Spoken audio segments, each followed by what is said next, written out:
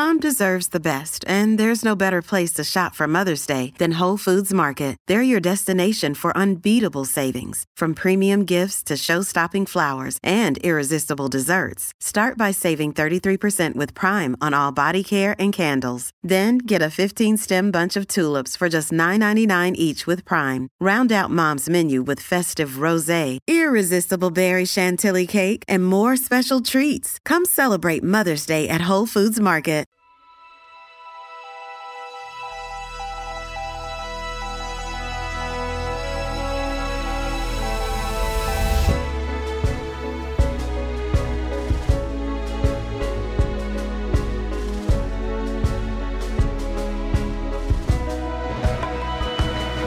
Welcome to the 13th episode in this series from Midas Touch and 5-Minute News called The Weekend Show, where we take a deep dive into the news of the week. Download this show as audio in addition to my daily 5-Minute News podcast on iTunes or wherever you get yours. Joining me today is Defensive Information Security Specialist, writer and formerly the senior cybersecurity staffer on the campaign to elect Joe Biden, Jackie Singh. Jackie, hi, welcome. Hi, Anthony. Thank you so much for having me back. You are the first guest to return on the weekend show, and I thought, over time we'll probably build up like a repertory company of people who like to return and have their, right of reply. So I was very thrilled to have you the first time, and I'm even more thrilled to see you again. You're in Puerto Rico, so just so people know that give us a little bit of geography, which, unbeknownst to Donald Trump, is actually part of America. So something we should probably point out there. It is absolutely a part of America, but unfortunately we have not yet extended voting rights to these citizens.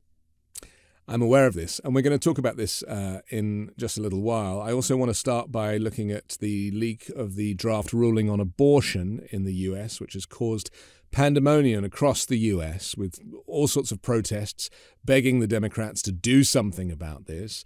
We're going to look at that. We're going to look at a new study that finds climate change could spark the next pandemic.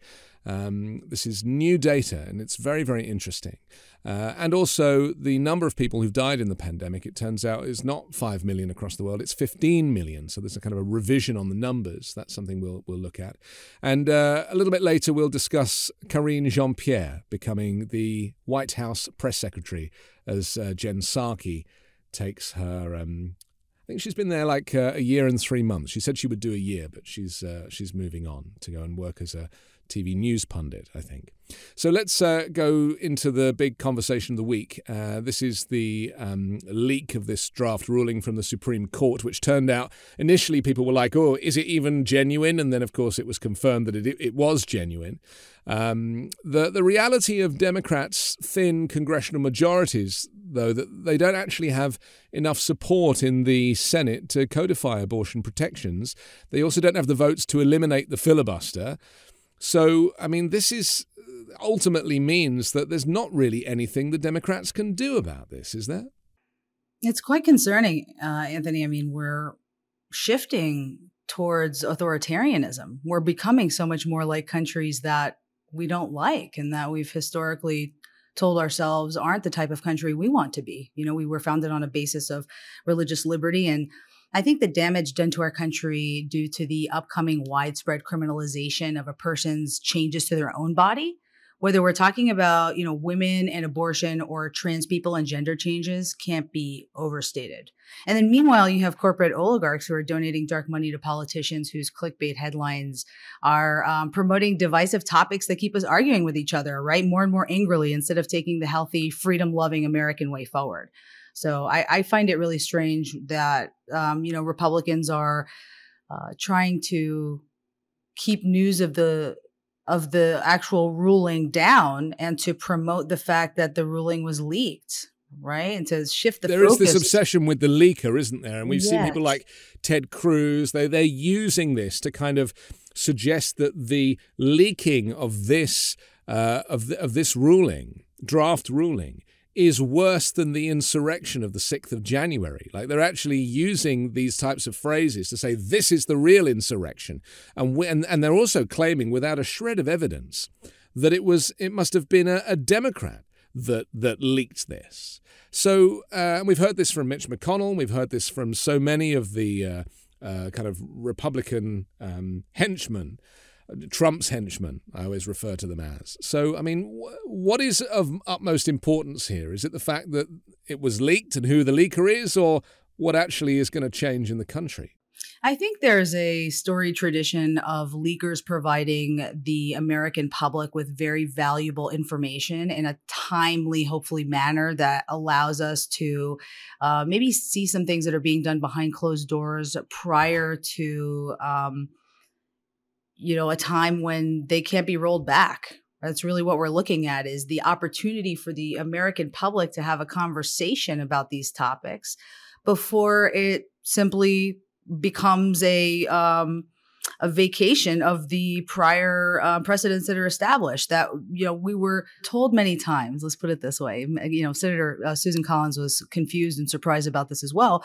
We were told many times that Roe v. Wade was precedent and was established precedent, and that incoming justices would do the right thing, which is a standard of the legal system, to respect prior precedent. And so right. And there was a video put out by Midas Touch showing these, they cut together all of these justices announcing that this was precedent and that this was, the law of the land and that this would not be meddled with. So were the justices that said this over the last period of a couple of years, were they all lying, or did they know at some point that this would be overturned? Or has Trump and the whole Trump machine infiltrated not just half the country, but also 2/3 of the Supreme Court?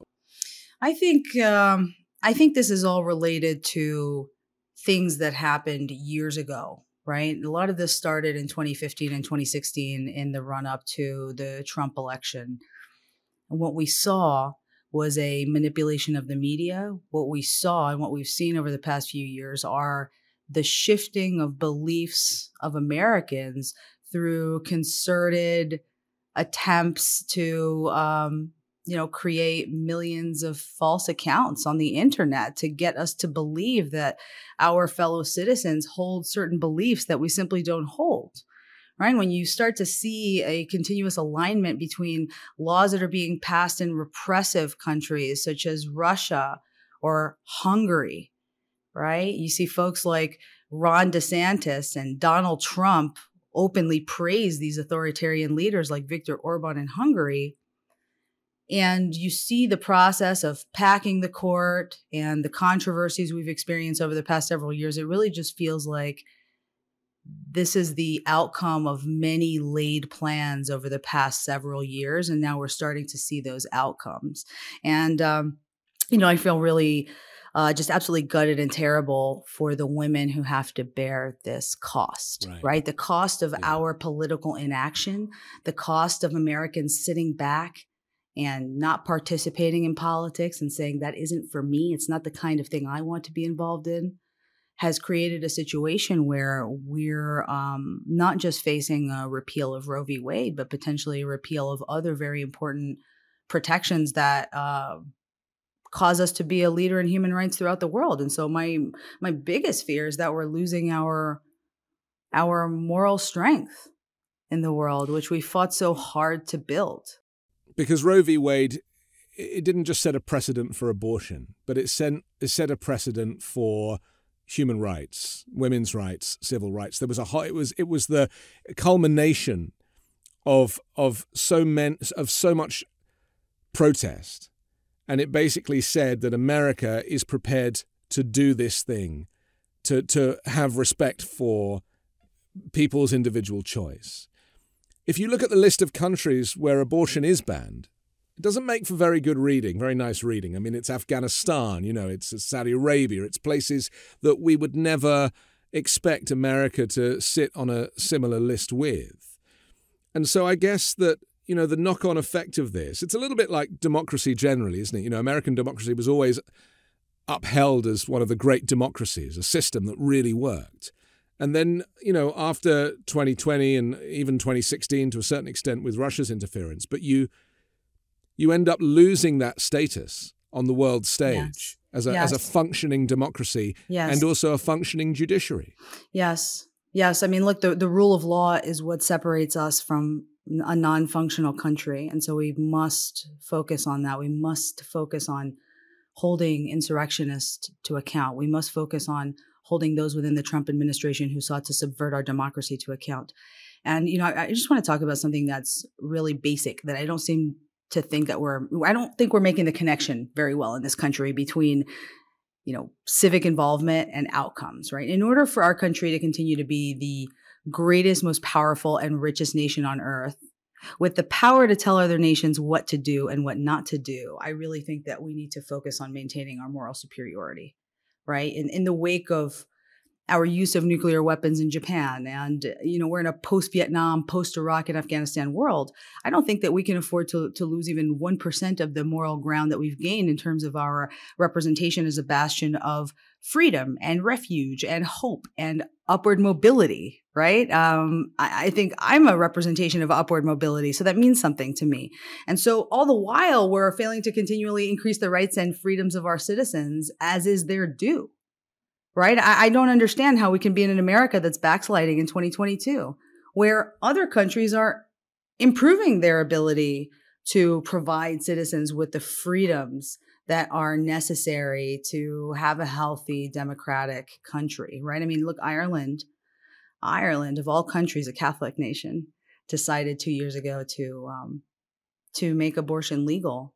And it improved their standing on the Freedom House ratings. If you all Google the Freedom House ratings, you'll understand a little bit more about what the trends have been in terms of which countries are backsliding with regard to their democratic norms and which countries are getting better. And my concern is that our country is getting worse. It's backsliding, and we don't have to. But it's backsliding 50 years in this case. I mean, Roe v. Wade was 1973. Yes. And so, it's almost as if, because this is the thing that I find most interesting, and you've alluded to this a little bit in terms of representation and us being misrepresented by our leaders. And that is that the argument against abortion is a religious one, right? It's Catholics and it's evangelical Christians, and it's their desire that, the Bible says this, this is the way it should be. And yet the Constitution says that people should be able to practice their religion, but it's not about forcing your religion on anybody else, on secular people. So what we have effectively in these Republican states that are not just banning abortion, but criminalizing people who perform an abortion in some cases, and we'll talk about that in just a second, is that they're pushing their religious views onto non-religious people. And this surely has to come down to religion, because that's fundamentally the argument. When Mike Pence, the whitest man in America, gets up and says, that he is pro-life, and we've talked on this show before about the branding of pro-life. It's very clever because, of course, it doesn't mean that if you're anti-abortion, you celebrate death, but or if you're pro-abortion, that you celebrate. It's a very useful turn of phrase. I mean, they have it's marketing, isn't it? Manipulation, it's branding. In order to convince us that they actually have the moral high ground. But what it really comes down to is the Handmaid's Tale, right? We're forcing an entire marginalized set of people, meaning women. 50% of our population are women and have been historically marginalized. And now, instead of giving them more rights, instead of giving us childcare, instead of reducing the maternal mortality rate, which is amongst the lowest, or actually the highest, right? We rank the lowest in terms of maternal life, right? Just going through the pregnancy process and giving birth and staying alive is a difficult thing for a woman in America, given the statistics. And so with all of that, you start to feel like there's a war on women in America, right? We can't have childcare. We can't have equal wages. We can't have the right to choose our family and to plan our family and to decide when is the best time for us to bring a child into the world or not. One of the most sacred things that a person can do in this world is bring another child, bring a person into this world. And we don't want to do it unthinkingly, and we don't want to do it unknowingly. And we're really preventing, by outlawing abortion, we're preventing happy, healthy, well cared for, loved children from coming into the world. We're handicapping them from the beginning. We're kneecapping these children who should be born into abundance. We are a country of abundance. Marjorie Taylor Greene was recently filmed at an event basically rewriting the story of women and saying that as women, we are here to serve our husbands. I mean, the language that she used was so antiquated, it was frightening. I don't even think she really believes it. I mean, this is my concern with a lot of this, neo-fascist, far-right Christian nationalism, which is dressed up as conservatism. Doesn't really bear any resemblance to traditional conservatism. I agree. But there's a lot of noise that doesn't seem to really align with their actions, saying things and doing other things. And that really is a bit of a theme, isn't it? It's like, how much of this stuff do they really believe? It really is. There has been a total divorce between political rhetoric and political reality. Yeah. That's really what we're looking at. And that divorce is entirely for political reasons. It is a divorce, so it is turbulent. It is stressful and difficult and confusing. And, I just go back to the existence of dark money in politics. Like who funds Marge? Right? And what do they want her to tell the American public? And I think focusing more on who's providing the money and what their goals are would be really helpful for citizens who want to understand a little bit more about the political process. That's something that I learned a lot about when I was on the campaign to elect Joe Biden in 2020, right? And working as a director at a nonprofit now, I have to be very cautious. I have to be very educated about who our funders are. What are the strategies that our funders have outlined for us? How do we align for that? How do we work together? Right. Similarly, on Marge's side, she's focused on that as well. She's laser focused. Every one of these politicians are laser focused on where their money comes from and to keep that money coming, because every clickbait headline simply serves that purpose. And fundraising. I mean, this is something we spoke about in last week's episode of the Weekend Show, was that I was thinking about everything that Ron DeSantis had managed to squeeze onto television, because, that guy, like last week with Disney and, the LGBTQ rights, he was on TV the whole time. Literally, he really was getting a lot of attention. And it occurred to me when I read that he'd raised $108 million, which is an unprecedented amount to raise for a campaign. 30 million maybe, but 108 million was quite something, and I'm sure it's way more than that now, a week or so later.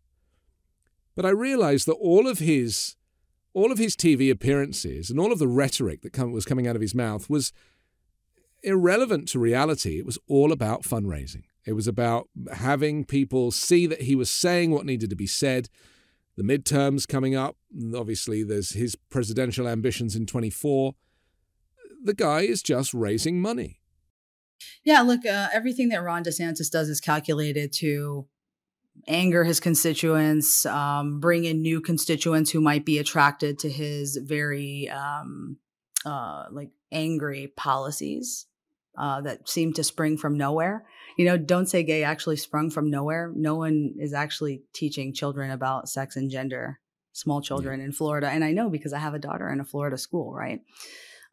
It's all just made up, and it's meant to generate voting decisions in his favor. It's meant to elevate his name into the context of these divisive issues to a national stage. And so he's really just abusing the emotional energy of citizens in order to elevate himself. We even saw him say that he might consider a Cold War with the state of Georgia. I think that's really dangerous, for someone who is a former Guantanamo Bay lawyer, right? This isn't someone who isn't aware of what he's doing and what he says. He's quite educated. And he said, we might consider a Cold War with the state of Georgia. And I think that's language that's reserved for international engagement. It's so inappropriate and wild that a sitting governor would make a statement implying that he would wage war on a neighboring state in our united country. I find that really insane, but I think it helps, those types of statements really help illustrate what type of a dangerous demagogue he is. But this is fascism with a small f, isn't it? I mean, this is fascism. It is fundamentally the word that nobody in America likes to say. And, during the 4 years of Trump, the only people that mentioned fascist were, like Twitter activists. There was, a handful of mental health professionals that, talked about the danger of, his insanity and drawing parallels and similarities with dictators in history. And they were all fascists, and to fundamentally wage war against your own people. Trump did it by disappearing people off the streets of Portland, or when he buzzed all those people in Lafayette Square to go and do his photo op with a Bible in front of a church that he'd never been to. I mean, these are the examples of fascism, but where fascism starts. It's absolutely terrifying. Scholars of fascism and authoritarian movements around the world, and historical and current, are laser focused on what's happening in America. Laser focused, right? I think a lot more people need to take a look at Ron DeSantis' press secretary, Christina Pushaw, and take a look at her background and see where she came from, and maybe start thinking about why he makes these very exciting statements intended to rile people up that maybe don't even have a basis in fact. I think she's like the Steve Bannon was to Donald Trump initially. She's one of these people that wants to cause chaos, right? Well, it's calculated political chaos. Yeah. And they don't care who they leave in their wake. They don't care who they hurt, because it really is a singular focus of obtaining power by any means necessary. And I hope that the American public learns to recognize it before it's too late. In Germany, they recognize it. They know the signs and symptoms of fascism. They know it so well that Trump was quite terrifying for them. And so now they're talking again. They're focused again on our elections here. And I understand why they're doing it. They're afraid. And the people who are familiar with history in the United States are also afraid. Someone like Ron DeSantis could be extremely dangerous for our country in so many different ways. He's shown that with his actions. He's shown that with the people that he's killed in Florida through COVID-19 inaction in order to curry political points with people who don't feel like they should be wearing a mask or getting a vaccine. He makes comments about transgender athletes. Anything that he can do in order to upset his base. And we're talking about seniors in Florida, right? These aren't necessarily people who are hip to disinformation campaigns, to influence operations, and really just to this new media environment where, you mentioned Steve Bannon.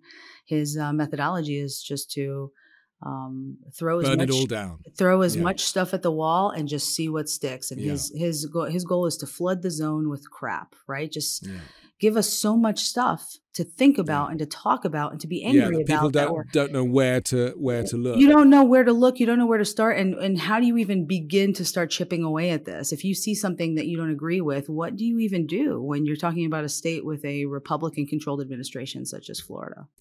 The problem we're starting to see now is that where governors like Ron DeSantis find success in the media and are able to fundraise and make so much money for campaigns, is that other Republican states start to copycat some of the policies, and governors behave in a similar way. We saw Greg Abbott claiming to take immigrants from the border and bus them to Washington, D.C. Well, that turned out to be a publicity stunt. These people weren't kidnapped. In fact, he admitted that it was illegal for him to kidnap them. He said to them, "Would you like to go to Washington? Because if you do, I'll pay for you to go." And, we saw video of some of these that did want to go to Washington, and they were stepping off the bus, and the people that were facilitating this were shaking their hand and wishing them luck. It wasn't quite the kind of, what Greg Abbott would have had you believe was him being, super tough. But I want to talk about Louisiana just for a moment, because Republicans in Louisiana have advanced a bill to make abortion a crime of murder, as a draft decision that would end abortion rights continues to spark nationwide protests, and police in Washington raised non-scalable fences around the Supreme Court. I mean, this is like next level, isn't it? They're This is waging war against their own citizens. War against their own citizens, to the point that their own citizens in their own states, whether it be Louisiana or Florida or Texas or Arizona or Utah or any of these places, that people are going to have to take up Gavin Newsom's offer of flying them to California and legally giving them an abortion and looking after them and then sending them home. I mean, that's what's going to end up happening. That Gavin Newsom is going to end up being he's going to be the abortion guy. Well, for every other state. Even Canada has offered to perform abortions, right? Colorado's governor has offered this support and assistance. And so what we're seeing here is a deeper division in American life. We're creating another slice. We're putting people in Camp A and Camp B, right? Which is extremely useful for politicians, right? Once you can separate people into camps and you can dehumanize the other side and say, they just want to kill babies and they just want to control your body, right? Like there's a lot of opportunity to get people to vote against their own best interests in this type of situation. And that's really what they're trying to do and exploit. I think you hit the nail on the head when you talked about the Trump playbook and the DeSantis playbook. And I think we're going to see that more and more, right? Further demagoguery, more outrageous politics. In order to be heard above the din, you need to be louder and you need to be more outrageous. And so, we elected a reality TV star to our highest office. And I don't think it's going to end there, right? More people with that type of attitude, that type of self-enriching attitude, who are really only approaching politics with the intention of promoting themselves, of becoming rich, of becoming powerful, and have absolutely no intention to help ease the suffering of the American people. I think people will start to see through that, sooner or later. I think that the residents of Louisiana, for example, who are able to leave will leave. Those who cannot will suffer. I think we have a huge Black population in Louisiana that will suffer, will need to try to visit neighboring states in order to take control over their own bodies and reproductive state and just self-determination, which is a basic human right. And ultimately, that only hurts Louisiana. It's a poor state. But DeSantis knows, and Louisiana governor and all of these kind of white neo-fascist governors, they know that the people that will suffer the most will be people of color, the poorest people, the people that they don't care for their votes, they don't care for their lives. So to them, it's irrelevant. The reality is that wealthy white people will be able to find an abortion and pay for absolutely, one if absolutely. They need one. And that really is what this boils down to, isn't it? This is racism. Absolutely. In each of these states, the whole abortion debate is actually a debate about race. And everything that we discuss tragically seems to come back to race. And I just want to try and look to a solution, because we can often get into a great sense of despair. What can the Democrats do here? Because Joe Manchin is an anti-abortion Democrat from West Virginia, and he voted with Republicans to block consideration of this bill that I think Chuck Schumer's talking about this bill. I think it was called the Women's Health Protection Act. Even with the filibuster scrapped, that would not have passed in the Senate. The bill failed to attract the support of two pro-choice Senate Republicans, Susan Collins of Maine and Lisa Murkowski of Alaska. They've introduced separate legislation that they say would codify Roe. So Biden is saying, people need to vote for pro women's rights candidates. That's the solution that he came up with. Well, I think there's a lot more that candidates. I think there's a lot more that the Biden administration can do to court young people, right? Young people are the ones. He's hemorrhaging the support of young people right now. Young people are the ones. I mean, look, we're still waiting, and I'm 37, but I'm going to say we, because I still consider myself to be part of that group. I'll be 37 as well. Yeah. Look, as a woman of childbearing age, right? I still consider myself to be in that group, but really young people, right? The TikTokers, right? They have the energy, they have the ambition, they have the motivation, but they need to be mobilized. And the way to do that is not to disillusion them on topics such as the legalization or descheduling of cannabis, or forgiving some student debt. Like, come on, Joe, if you're going to forgive 10K, forgive the 10K, right? Even if it's not 50K, forgive the 10K, but give us something, because millennials and Gen Z are suffering. Right? They're suffering in America. And I'm hearing more and more from people who are wondering and asking themselves, is America really the best country for me? When you look at the top 10 or top 20 countries for women's rights, the United States is not really on that list. We're not cracking the top 20 anymore, right? And so in order for these young people for whom pronouns are important, for whom self-determination is important, right? These are the issues that matter to this voting bloc that is now coming of age, and failing to focus on them is a massive mistake. And so anything that we can do to mobilize the youth would be quite powerful. And it does show Biden's age, doesn't it? I'm not an ageist person necessarily, but I do recognize that at times like this, he really does come over as being institutionalized.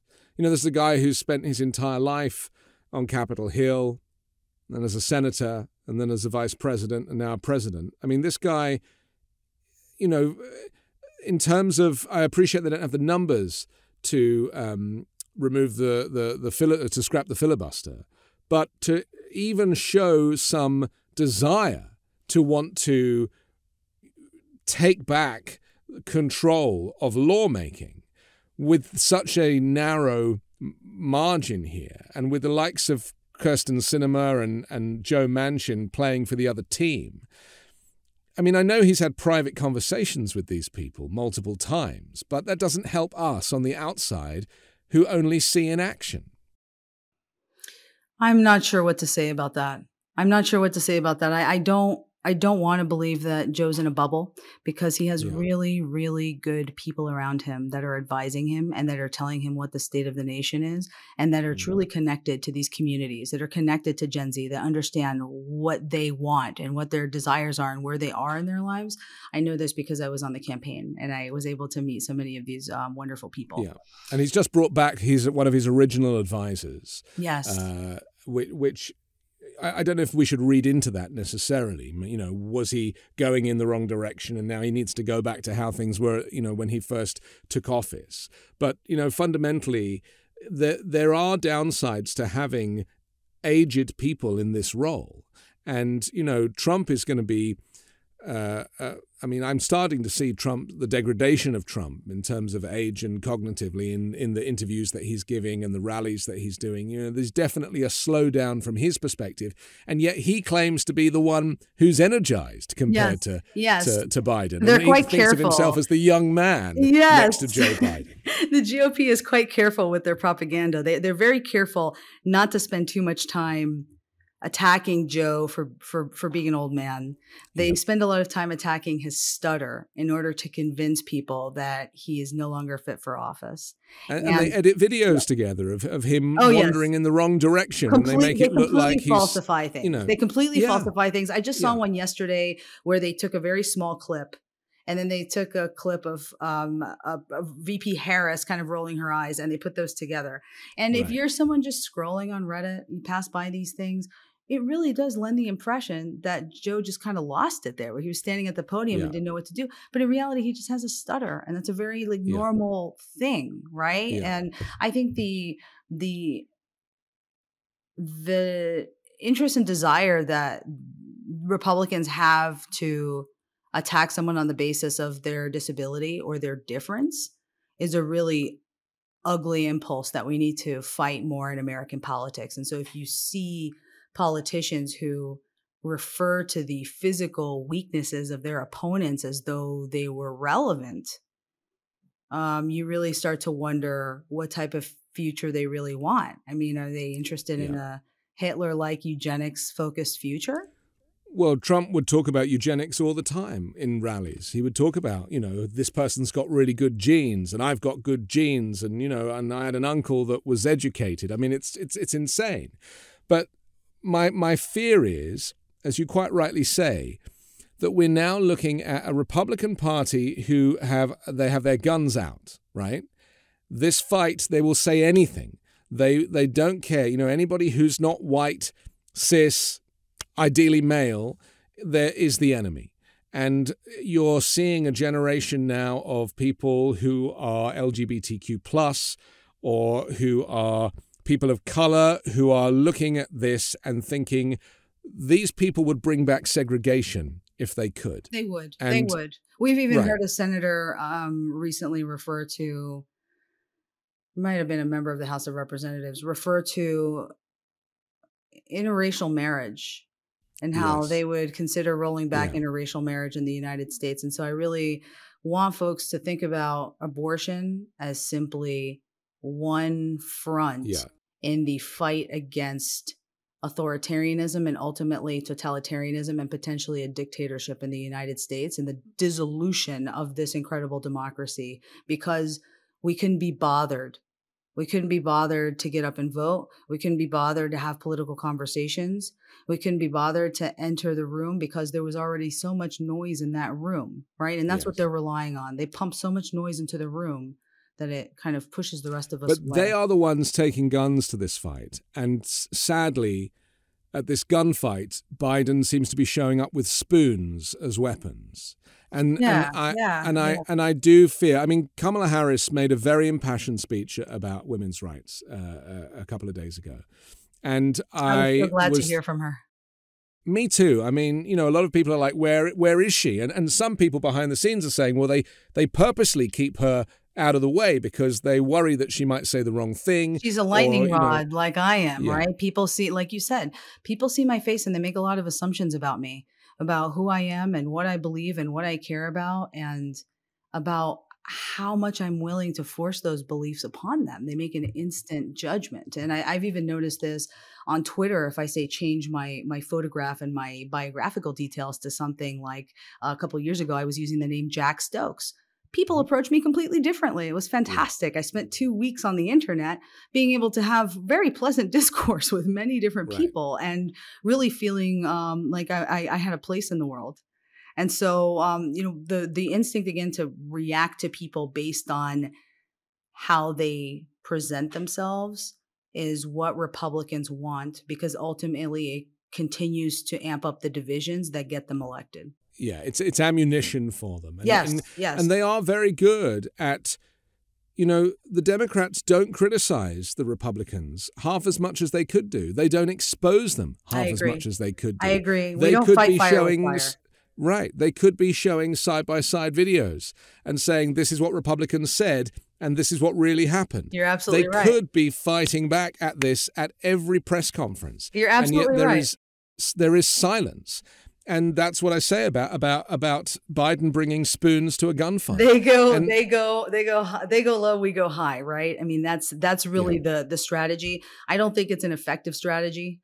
Well, it doesn't work if the other team's not playing by the rules. They're not playing by the rules in Congress. They're not playing by the rules in the Senate. They're not playing by the rules in the town square. It is a lawless political environment. They've subverted from their the rules. Perspective. They have absolutely subverted the rules. They continue to subvert the rules for their own ends. And while I understand that fighting fire with fire simply lowers us to that level, I think that a new methodology was exposed when we started to see the work happening in Ukraine and how the Western intelligence community started responding to the disinformation that was coming out of Russia, right? In an attempt to get us to believe lots of things, that they really are there to denazify Ukraine. And this is simply a special operation and not an invasion, and et cetera. Yeah. We started to see Western intelligence providing a truthful counter narrative, because when you can see the truth with your own eyes, it really changes things. And it really makes you realize that there are people out there who have the skill, the money, the means, the resources, and the wherewithal to every day attempt to shift the political calculus into their favor. And they do that using the media, using social media in every possible way they can. It's extremely calculated. And, when I talk about that video, and I mentioned that video a few minutes ago that I saw of President Biden a couple of days ago, I had to scroll quite a while in those Reddit comments to find the one eagle-eyed Redditor who had identified the source video and said, let me go look at this and make sure that it Right. actually is the way they represent it. And so there's a totally different, there's a very wide ratio between, like, say, the 90% of people who are just going to scroll past that, maybe even 99%, and the 1% who might go all the way down into the comments to go find that But reality. therefore, it's the responsibility of the administration, if they are being misrepresented, to right that wrong. And this is something that Obama... Nothing. Obama spoke about this in a speech at Stanford about 2 or 3 weeks ago.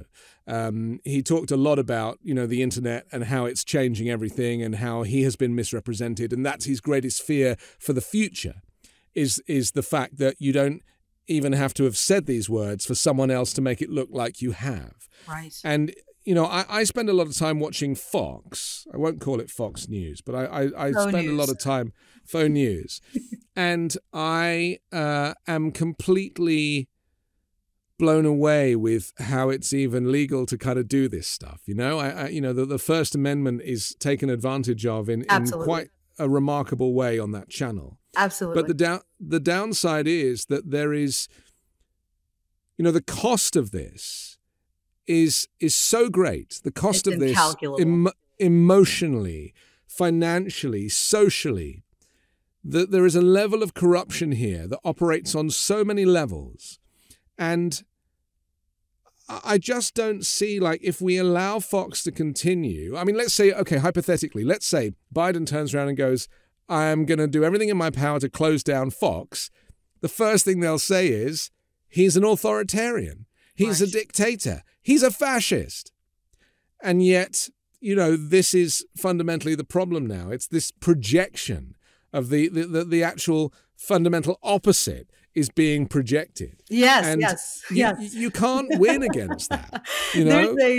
There's an abuser's tactic called DARVO, DARVO, and it's deny, attack, reverse victim, and offender, right? And the purpose here is just to turn it back around. If someone says, wow, I really don't appreciate the don't say gay law, then the response is simply, well, you must be a child groomer, right? What you do is this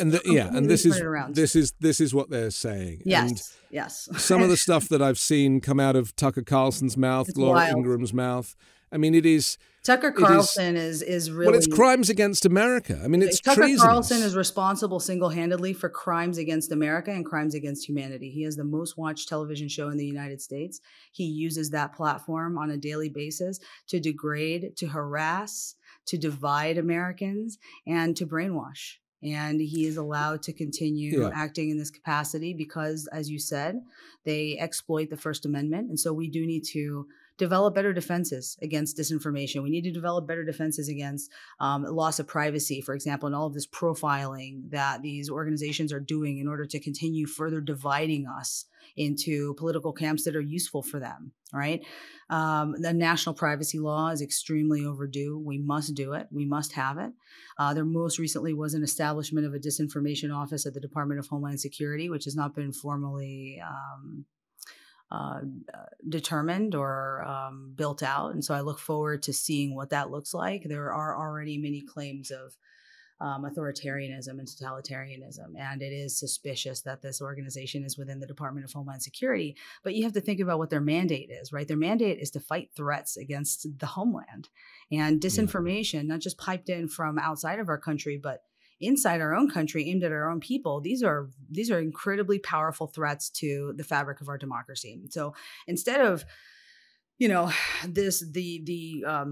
horrific, unfair, violent, and immoral outcomes that women in our country are going to face as a result of this SCOTUS draft decision, right? Republicans want us to focus more on who leaked it, because for Republicans to succeed, it is critical that the people who vote for them are able to connect the actions, that they're not able to connect the actions of these politicians to the pain in their lives, right? These things are connected, right? Politicians make changes to laws. And then we are impacted by those laws. And so when the laws were driven by the beliefs of a population that are fooled, whose eyes are veiled because the information they're being given isn't good, it's likely they'll vote for the wrong people. They'll vote against their best interests. And, all these things are connected. I think we just need to get better at living within a complex media environment. It's rife with fake accounts and disinformation.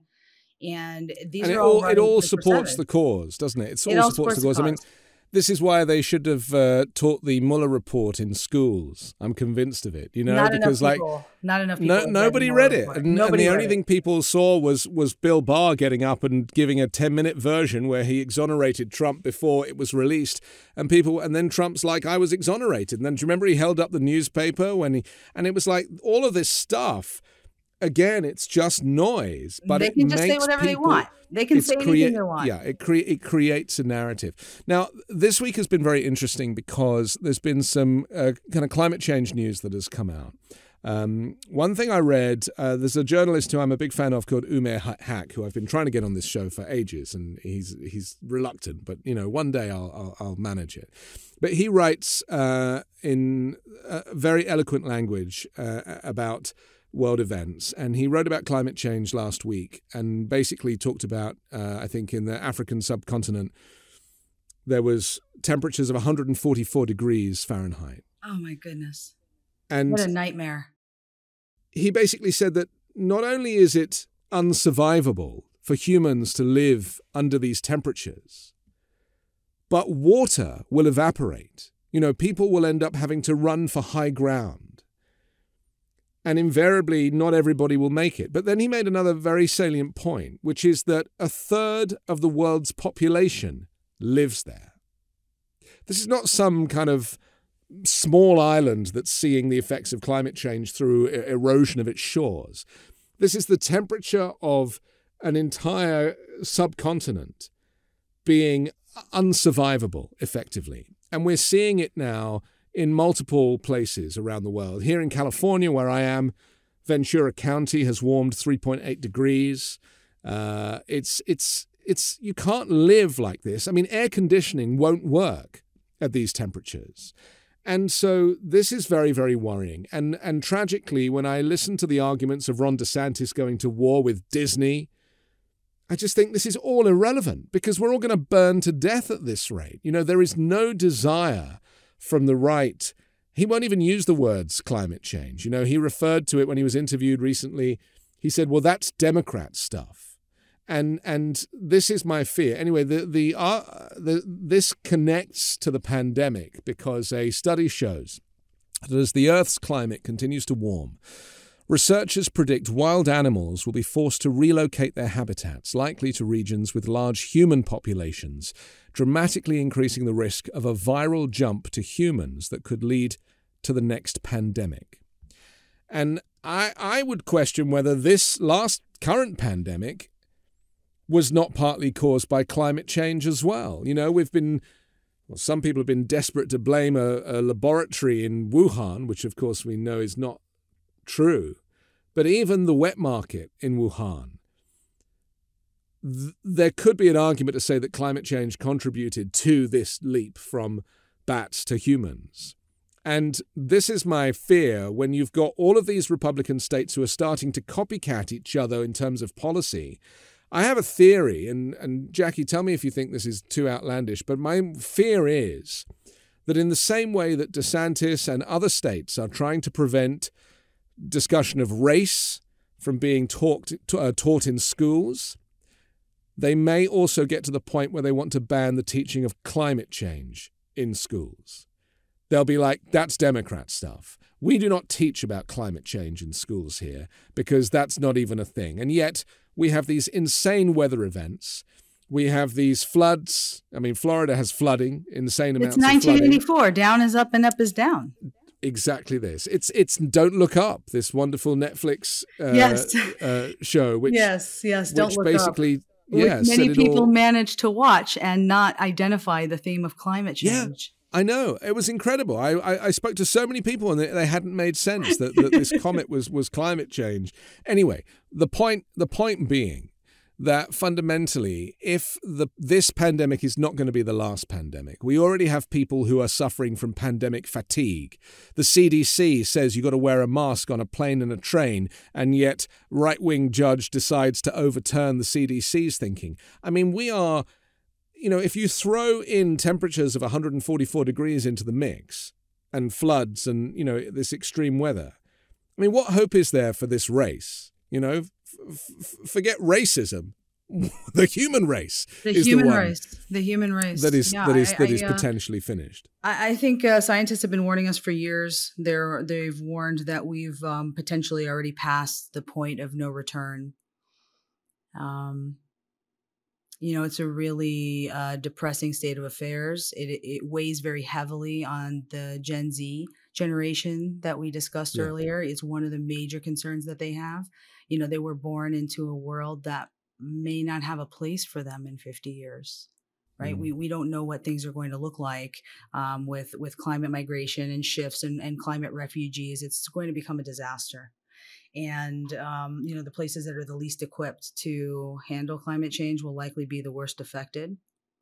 And yet you have climate deniers like Ron DeSantis, in a state like Florida that has more sunshine than anywhere else in our country. And, they're refusing to embrace tech like solar because it's a leftist policy. And so it's just bizarre. The beautiful parts of South Florida, like Miami Beach, are projected to just disappear, taking their economic value with them.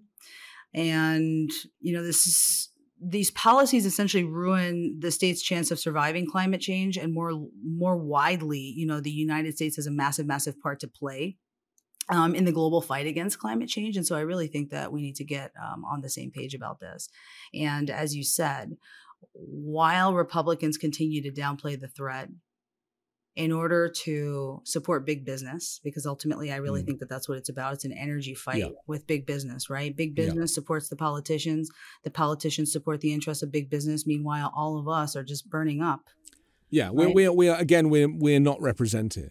Do you remember when Donald Trump went to war with Greta Thunberg? They a 17-year-old child. Right. But it's also sad that the only activist that we can name on the biggest topic of our time, the biggest topic threat of our time, humanity. Yes, is this young girl who, thanks to her, she's slightly on the spectrum, isn't she? And she basically has this tunnel vision for this subject. This is the reason that she cannot be moved, and we need her for this very reason. Her, and yet Trump criticized her for that, denied anything that she said. She's going to turn out to be, the only person that really, brought any truth to this. The canary in the coal mine, the proverbial canary. Yes, completely. Yes. I mean, DeSantis won't say the words climate change in Florida. In fact, he's set up a thing called a resiliency office, a 3-year flooding and sea level rise resilience plan, 76 projects across the state, $270 million in spending. He knows that Florida is suffering, but he refuses to say climate change out loud. So he's rebranded it as a resiliency office. Right. I think because politically it doesn't work for him. Your thoughts about this going into the schools is entirely spot on. I think it will eventually start to migrate to the schools. I think they want to reach children early and to get them believing, what it is that they believe very early, because that's the creation of a voting bloc, right? How do we get these kids to vote for us in the future? And so, my question is, how many more waterfront buildings need to collapse in Florida before Republicans decide to implement so-called left-wing policies? It's the tragedy of the modern day is that we have politicized the pandemic. Or the former president politicized it. I'll never forget that line. It's the Democrats' new hoax to politicize climate change in this way. The pandemic and the climate change are they're actually things that should have brought us together. These things are non-political issues. Nature does not see these two kind of, the political division. Right. And yet we've been pulled further apart than ever before. Right. And I've said before on this show that soon, the only people adopting electric vehicles will be Democrats, and you'll be able to hear Republicans coming in their combustion engine vehicles over the hill, and that's where it'll end up.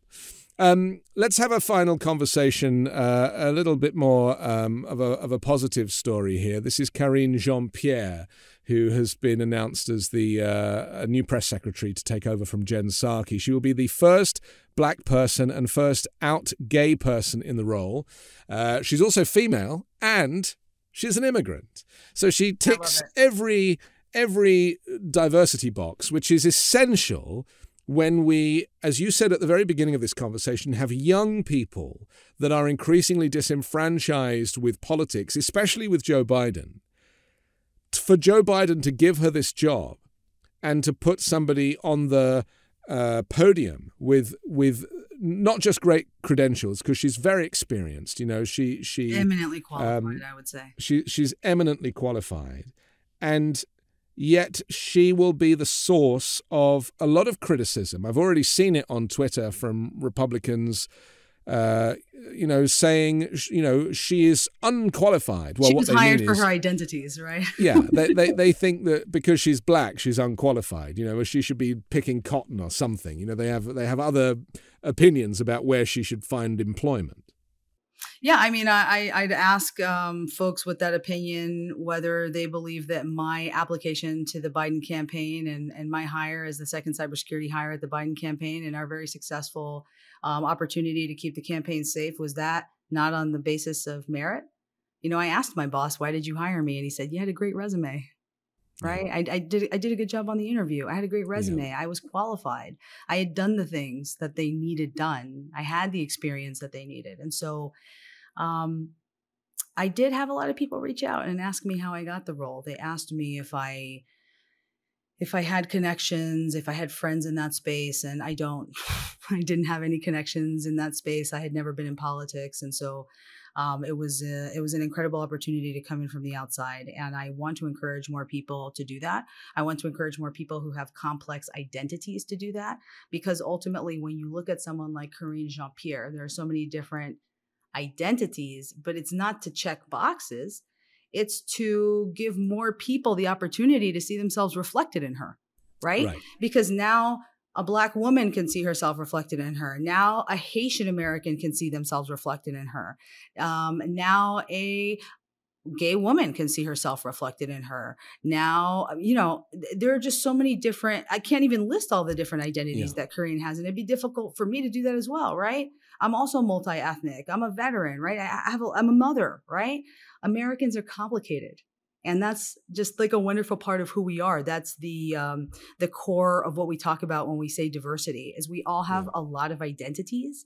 And we all want to be respected in those identities, whether that's stay-at-home mom with 5 kids, right? Whether that's Southern Baptist preacher at a church in Maryland, whether that's trans woman figuring herself out at the age of 40, right? Like, there's no limit to the empathy and the compassion that Americans can have for each other when we all decide together that we want to be free together. And I think Karine Jean-Pierre is emblematic of that. I think we're just really in the process of determining who we want to be as a nation again. And it'll be messy and difficult and it'll be a jumble, but I think we'll come out of this stronger. But in order to do that, we have to get people to realize that respecting other people's identities is that foundation that we need in order to be a united citizenry and to come together. We don't have to agree on everything in order to feel united in our country and united in the reasons why we live here and why we believe in this democracy. Okay. Jackie, thank you very much. It was an excellent second appearance. It's Thank only you. getting better. You'll have to come back again. Oh, thank you so much. I would love to. Okay. All the very best to you. Thank you so much. All the best to you as well. Thank you. And don't forget to subscribe to The Weekend Show on YouTube or as an audio podcast. Also, the 5 Minute News Daily podcast, which drops every morning so you can listen while you make your morning coffee. And please leave an iTunes review. I'm Anthony Davis. Join me next Sunday morning with a brand new special guest and 3 more factual news stories to discuss on the 5 Minute News Weekend Show with Midas Touch.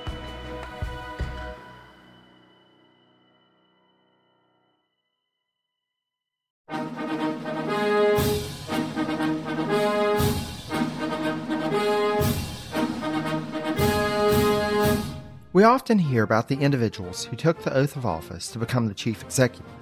But what about the other people who play a role in each administration, or the events that may not be as well known, but that contribute to the reshaping of the office of the American presidency? On the Presidencies of the United States, we explore each administration beyond just the person holding the highest elected office in order to better understand the history that brought us to the modern-day presidency. I hope you'll join me on this journey through the annals of presidential history. Presidencies can be found anywhere fine podcasts can be found, and is a proud member of the Evergreen Podcast Network.